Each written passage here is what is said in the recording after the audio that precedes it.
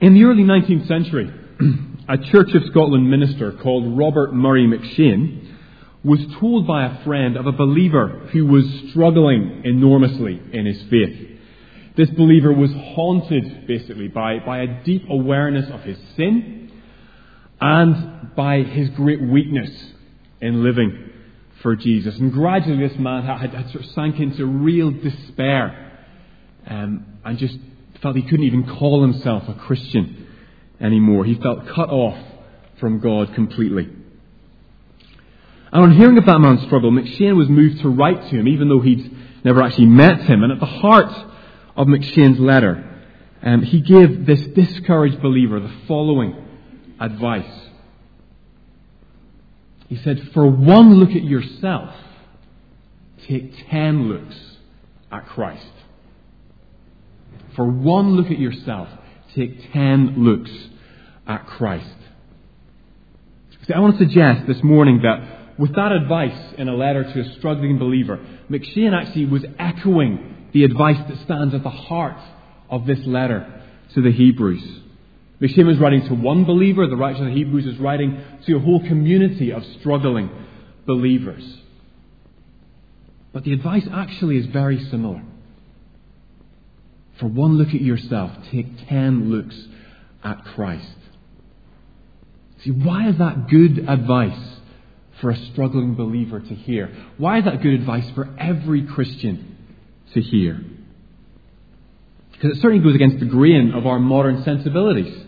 Our world assumes that the one thing we can be certain of, the one thing we should be concerned about, is ourselves and knowing ourselves. So newspapers, television, magazines, books, films, songs, all sort of fuel that modern day self-obsession, the belief that goes largely unchallenged that what really matters in life is you, is me, is knowing yourself. Am I happy? Do I feel fulfilled right now? Do others see me the way I deserve to be seen? In the light of who I really am. See, we live in a self-obsessed world where the assumption is, know yourself. That's the key. And we need to be clear that there's some truth in that. In the 17th century, a great Christian thinker, John Calvin, argued that true and solid wisdom consisted of two things: the knowledge of God and of ourselves. And again, Scripture testifies that it's important to know who we are in reality. But I suspect we are often a lot better at the second part of Calvin's phrase than the first. We're better at knowing ourselves, or at least pretending to know ourselves, than trying to know the God who made us. We're better at looking at ourselves than we are looking at Christ. And that what isn't just a problem for 21st century Christians, because the writer of the Hebrews identifies that tendency in his first century readers here. Now, if you've been here over the last few weeks, you'll know that this letter to the Hebrews is written to a group of discouraged, disillusioned Christians in the face of the hostility of the world, the ridicule of the world, and in the light of their growing awareness of their own weakness.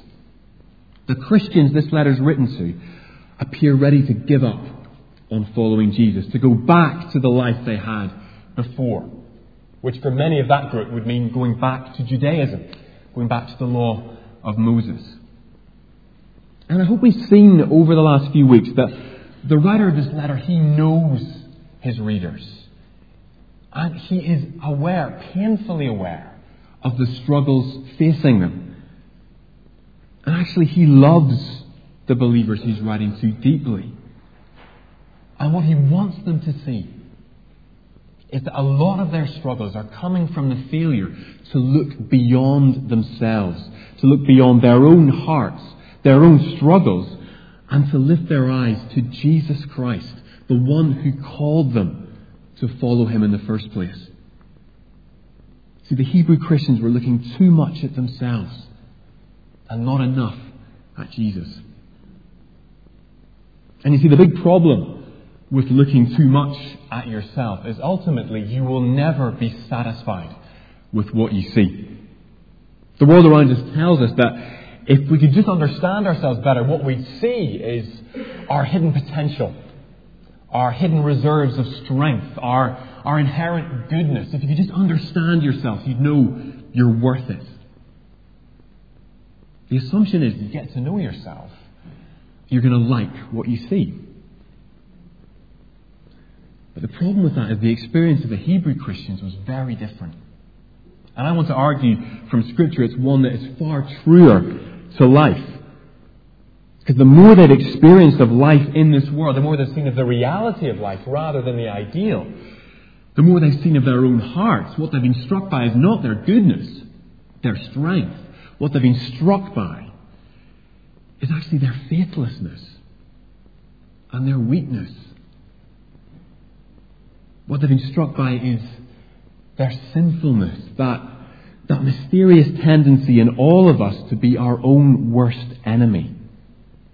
That tendency that just seems to sabotage and spoil every attempt we make to truly be loving, to be kind, to be selfless. That's what the Hebrew Christians are seeing. And they're seeing their weakness alongside that. The realization that they are not the steadfast people they like to think they are in their strongest moments. Instead, they are prone to wander. And they are weak and stumbling so often. See, they've looked at themselves. And what they've seen is sin and weakness. And as a result, they're very close to losing heart. But you see, the remedy for that, the writer of Hebrews tells us, is instead of looking solely at ourselves, at our weaknesses, at our sin, we need to look at Jesus. Because Hebrews tells us God sent Jesus to overcome our sin and to overcome our weakness. Those two things that seem just to haunt us and spoil things. He tells them, look at Christ. Look at Him 10 times as often as you look at yourself. That's not so they can hide from themselves. In a profound way, the writer of Hebrews agrees with these Christians. Yes, you are weak. You are sinful. But he tells them, don't despair about that, because God hasn't despaired of it. And He has sent His Son to overcome your sin and your weakness.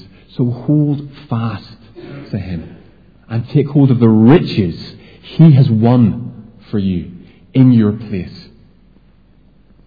See, that's the message of this central part of Hebrews we've come to this morning. So let's look at it together now. Now, you'll notice Daniel gave us a very short reading in verses 19 to 25. I have to sort of confess, in reality, the passage for this morning is really Hebrews chapters 7 till 10. So you've got 4 chapters to get through. But we finished by about 5 p.m. So that should be all right. But no, not really. But the eagle-eyed among you will realize that we've actually jumped quite a few chapters. Last week we were in chapter 4. This week we're in chapter 10.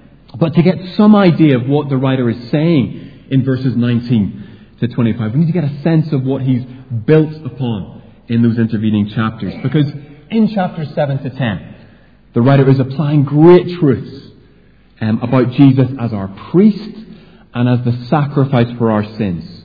So we'll just be looking back as we go into those chapters.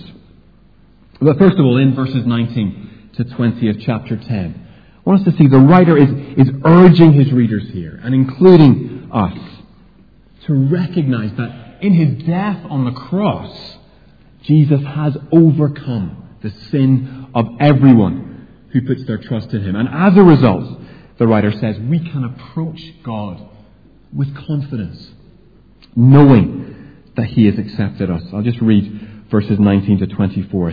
Therefore, brothers, since we have confidence to enter the most holy place by the blood of Jesus, by a new and living way opened for us through the curtain, that is, His body. See, through Jesus' blood we have been washed clean from our sin if we trust in Him. That's what the writer is telling these believers here. And in these verses he's going back to the argument he built on in chapters 9 and 10. Because in that section of the letter he reminds his readers that Jesus is the sacrifice for their sins. And that as the perfect Son of God, His sacrifice, His blood, has the power to wash us clean. So we just turn for a moment to Hebrews 9. I put it up on the screen, 9 verses 13 to 14, because in the middle of this section he's looking back to something his readers would have known very well, the Old Testament sacrificial system. And in that system, the only way the Israelites could approach God was if they had first offered up sacrifices in the shape of goats and calves. See, in offering up an animal sacrifice, an Israelite was acknowledging that he was a sinner, that God was holy, and that his sin, the Israelite sin, was punishable by death. However, the God of Israel, in his grace at Mount Sinai, had told the Israelites that if they sacrificed an animal in place of themselves, he would accept them. He wouldn't treat them as their sins deserved. And what the writer of Hebrews wants his readers to see is just how far Jesus' death, his willing sacrifice, goes beyond what the Old Testament system could achieve. Let me just read those verses for us that are on the screen there. The blood of goats and bulls and the ashes of a heifer sprinkled on those who are ceremonially unclean sanctify them so they are outwardly clean.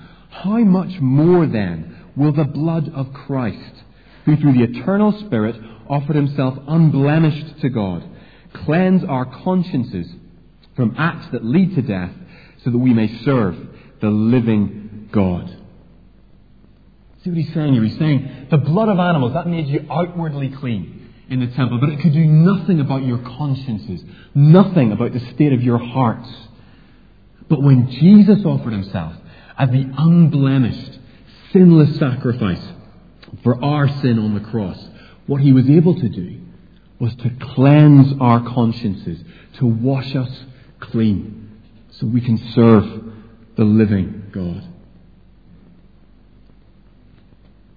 Now, when it comes to phrases like the blood of Jesus, often in our modern society we can get a little squeamish about that.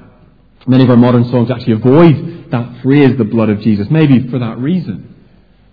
And the Old Testament temple, it certainly was not a place for the faint-hearted. You went there any day and you would have witnessed the deaths of countless animals. Blood spattered everywhere, enough to make a butcher blush. There was blood everywhere. But you see, what that blood told the Israelites was that their sin was serious. That sin was actually a big deal in God's eyes. Sin mattered to God. He couldn't just turn a blind eye to it. These animals being killed in front of them showed them that. The fact that animals' blood had to be shed demonstrated the severity of sin. And in some ways you could argue that we should be more squeamish about our sin than we are about the blood of animals in passages like this. An Old Testament Israelite couldn't dodge the fact that forgiveness of sin is not cheap. It is costly. God is a holy God of perfect justice. And the penalty for our sin is death. But you see, it was more than just a reminder of their sin, these animal sacrifices. Look at chapter 10, verse 1 with me, because the writer tells us that these animal sacrifices were always pointing ahead of themselves to the ultimate sacrifice, to God's solution for our sin. Hebrews 10, verse 1. The law is only a shadow of the good things that are coming, not the realities themselves. And then verse 4 makes it clear. It is impossible for the blood of bulls and goats to take away sin. See, that sacrifice system wasn't enough. It couldn't deal with sin. Only Jesus, the ultimate Lamb of God, could cleanse us from our sin. And back to verses 19 to 20 of chapter 10, that is just what he has done.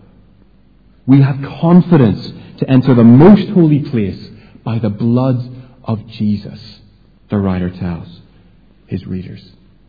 He tells us, Jesus' blood has washed you clean if you trust in him. And because you're clean in God's eyes, you can now approach him with confidence, as a child would to her father. See, our sin is no longer a barrier, the writer tells us here. Jesus' blood has dealt with it. And his readers need to see that. We need to see that this morning. So we said last week that sin, Hebrews tells us, is deceitful. It lies to us. That's why we need to help one another see through the lies of sin. And sin's first attack to us is to say that we will be happy if we ignore God. We'd be happy if we go against him. But if sin can't make us believe that, then it will be perfectly content to tell us that it has actually formed an insurmountable barrier between us and God. Okay, sin tells us, maybe you don't want to sin anymore. Maybe, okay, that's fine. But what about the times you did? And what about the times you still do? Actually, you can't get rid of me. I'm always going to be here. And that is why God will never accept someone like you. See, sin is deceitful, the writer says. And if we begin to believe sin's lies, that there's no way we can be clean from it, we will begin to fear God. Or we'll begin to resent God for his holiness. We certainly will have no confidence in approaching him. See, that is why we need to see the cleansing power of the blood of Jesus here. Again, it's terms we don't normally use, but they're here. And we need to grasp what they're saying.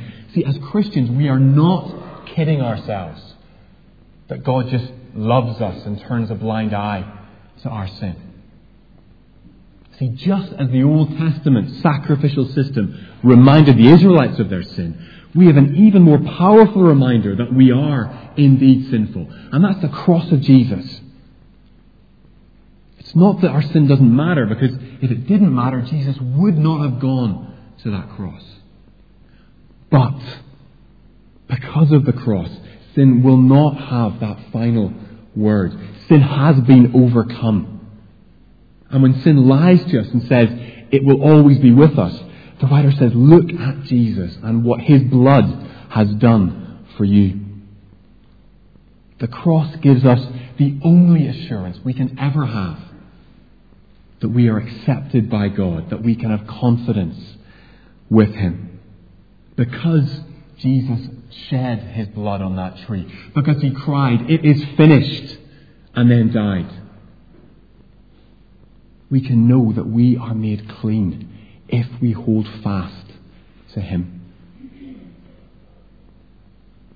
See, the Hebrew Christians have begun to believe that they could never be clean, just as the Old Testament system could never wash them clean. But the writer tells them they have reckoned without the blood of Jesus. They've reckoned without what Jesus has done for them. They need to celebrate that forgiveness and that cleansing. They need to look at Jesus and what he's done. But the other great obstacle to their confidence in the Christian life was their ongoing weakness. And we see that throughout this letter. We get glimpses of this group of Christians who are stumbling along at best. They think, okay, well, maybe God could forgive me for my past sins, forgive us for the things we've done in the past, but what about the present? Why is it I'm still struggling? Why is it I still feel so weak today? Chapter 12, verse 12 of Hebrews refers to their feeble arms and their weak knees. These Christians do not feel strong. They don't feel like glowing adverts for victory in the Christian life. They're limping along, and they're unsure whether they can keep going. But you see, again, in this central part of chapter 10, we see that the writer of this letter is not ready to throw in the towel on their behalf just yet. Why? Because again, he says they've lost sight of Jesus, their great high priest, and he is able to sustain them in their weakness. Let me just read verse 21 aloud for us. We have a great priest over the house of God, the writer tells us. That can be translated the household of God. See, in that phrase, the writer reminds us that if we trusted in Jesus, we're now part of God's household, God's family. And as His children, God has not left us alone to fight against sin. He has not left us alone in our weakness. Instead, He has given us a great high priest, Jesus, to help us and sustain us in our weakness as we live for Him. And in that, the writer is going back to the argument he made in chapters 7 and 8 of this letter. See, in those chapters, the writer introduces us to the obscure Old Testament character of Melchizedek. We are part of a church here where quite a number of our small boys have inherited Old Testament names. I have a son called Noah, there's a Moses, there's a Joshua, there's a Jacob. Melchizedek is yet to make an appearance. But if you're thinking of trying for a family, bear it in mind. But Melchizedek, it is just a name that fills us with fear. What's going on here in chapter 7 and 8? They're daunting chapters to understand, but I think a useful summary of them can be found in chapter 7, verses 24 to 25. Let me read that aloud for us. Because Jesus lives forever, He has a permanent priesthood. Therefore, He is able to save completely those who come to God through Him, because He always lives to intercede for them. See, in these verses, the writer reminds us that the same Jesus who died on the cross now lives forever. He didn't stay dead. It's not just Jesus on the cross He's pointing us to. This Jesus, he says, has a permanent priesthood, like Melchizedek had. If you look at the book of Genesis, Melchizedek appears out of nowhere. Chapter 7, verse 3, he is without beginning of days or end of life. So, the writer says, as Melchizedek sort of lives forever, so does Jesus. And because Jesus lives forever, His mercy and grace towards us also lasts forever. It didn't end at the cross. It actually is present with us today to sustain us as we live for Him. He is able to save completely, he says, or that can be translated forever or to the uttermost, those who come to God through Him, because He always lives to intercede for them. See, again, if you're a Christian here this morning, we need to see this. The same Jesus who died on a cross 2,000 years ago is alive today and is bringing to bear the power of heaven to keep you from falling. He is bringing to bear all His resources of mercy and grace and power to sustain you in your weakness. And He will not stop sustaining you. He is able to save you completely because He's alive and interceding for you right now. What Jesus has begun, He will finish if you humble yourselves and hold fast to Him. See, actually, it's one of the great paradoxes of the Christian life that it's when we are aware of our weakness that actually we're in a healthy position. When we're aware that in and of ourselves, we can't keep going. We can't do great things for God. We can't say no to sin and to selfishness and to pride. If we know we're weak, the Bible tells us, then you're almost halfway there. It's when you think you're strong. It's when you think you can do it on your own. When you think God is lucky to have you. That's when you're in terrible danger. So the writer to the Hebrews tells these believers, don't look at yourself. Don't be overwhelmed by your weakness. Because you've got a great high priest who will sustain you. Don't despair on your weakness. Take it to Him and ask Him to strengthen you. And He is able to save us completely if we go to Him. See, the writer to Hebrews is confident throughout this letter that his believers have developed a picture of Jesus that is just too small. A Jesus who can't overcome their sin, or a Jesus who can't keep them going for him in the present. And all too often that's our problem, isn't it? Our Jesus often is just a bit too small for the problems that we face. And so Hebrews tries to open our eyes, to lift our eyes to who he is and what he has done for us. See, we're like people living on top of a gold mine who just never dig into it to tap into those riches. We believe we are poor, when in Jesus we are so spiritually rich, the writer tells us. In and of yourselves, yes, you are poor and weak, but why don't you go to him? To your great high priest, to the sacrifice for your sins. Don't look at yourself. Look at him. And he will sustain you, the writer tells us. So Jesus, he has overcome our sin through his blood. He sustains us in the present, in our weakness, through his strength. And he has also given us another great gift that the writer unpacks in Hebrews 10, verses 22 to 25. That gift is he's given us one another. See, through his people, Jesus spurs us on. Again, look at those verses 22 to 25 for a minute, and just look at the repeated phrase in those verses. Let us, let us, let us. See, if we're going to tap into the riches that Jesus has won for us, we need one another to do that. See, we so easily forget that the vast majority of the letters in the New Testament, they're not written to individuals, they're written to communities of believers who are told to take the truths of the gospel and help one another apply them to our lives. So if you're a Christian here this morning, it's not all about you. And as you look around on a Sunday morning or in a home group or just when you're meeting up with a Christian friend, acknowledge that you need that person.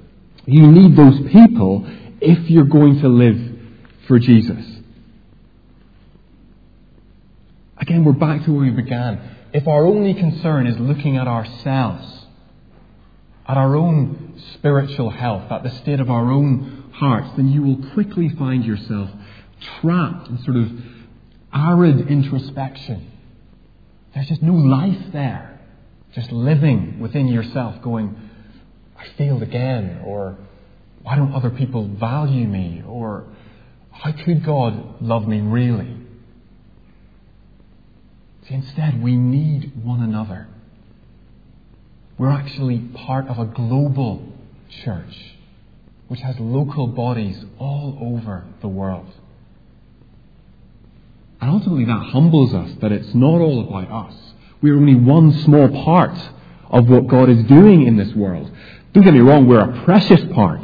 Jesus died to make us a part of that, but we are still just one part of what Jesus is doing throughout the cosmos. So we need one another to explore what he's doing and to tap into those riches he's won for us. And the writers of Hebrews just outlines a few ways in which we can help each other in that. Through his people, Jesus spurs us on to delight in God. Verse 22 there. He says, let us draw near to God. He says, corporately, together, as children approach their Father. So let's encourage one another to go to him and grow in our knowledge and love of him. And there's a phrase C.S. Lewis uses at the end of his Narnia books. He talks about going further up and further in. It's like the riches still to be explored. And that's sort of what the writer's saying here. Go further up and further in your knowledge of God. You haven't exhausted him yet. You never will. Get to know him better. Grow. Deepen in your love and praise of him. Let us draw near to God, the writer tells us. Let's also delight in the future, verse 23, in the hope we profess of a glorious new creation We thought about that last week. I won't say much more about that except to say, look again in verse 23 at the very simple basis of confidence Hebrews gives us, that future is secure. Verse 23, let's hold unswervingly to the hope we profess, for he who promised is faithful. It's as simple as that. God is faithful. He has promised to bring you into that glorious future, and he will do it. He's saying it doesn't depend on you. It depends on him. And he is faithful. So we can delight in the future. And then finally, we can delight in loving service. That's verses 24 and 25. Let me read verse 24 for us. Let us consider how we may spur one another on towards love and good deeds. Love, that is the motivation for all that God has done for us in Christ. The only way we can understand what God has done for us is if we begin loving one another. We need to love as he has first loved us.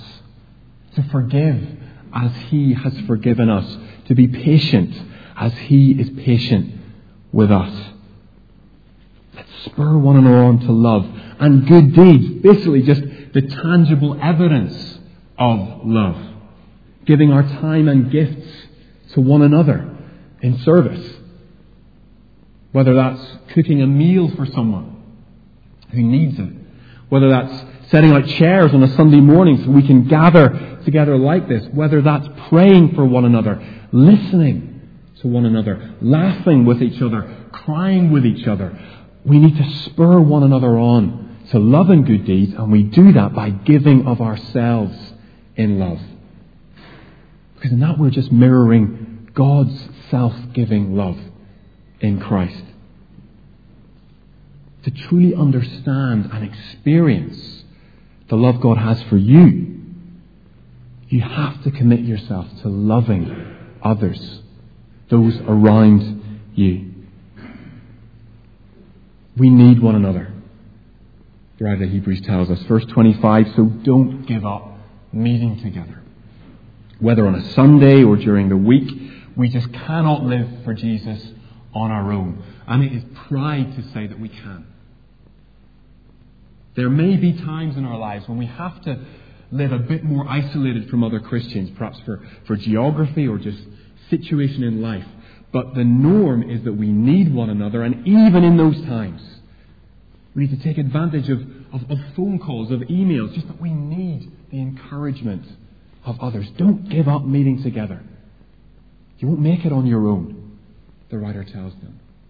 Jesus has given you his people for a reason, to spur you on. You need one another, he says. In some ways, these verses in chapter 10, they sort of form the very heart of this letter to the Hebrews.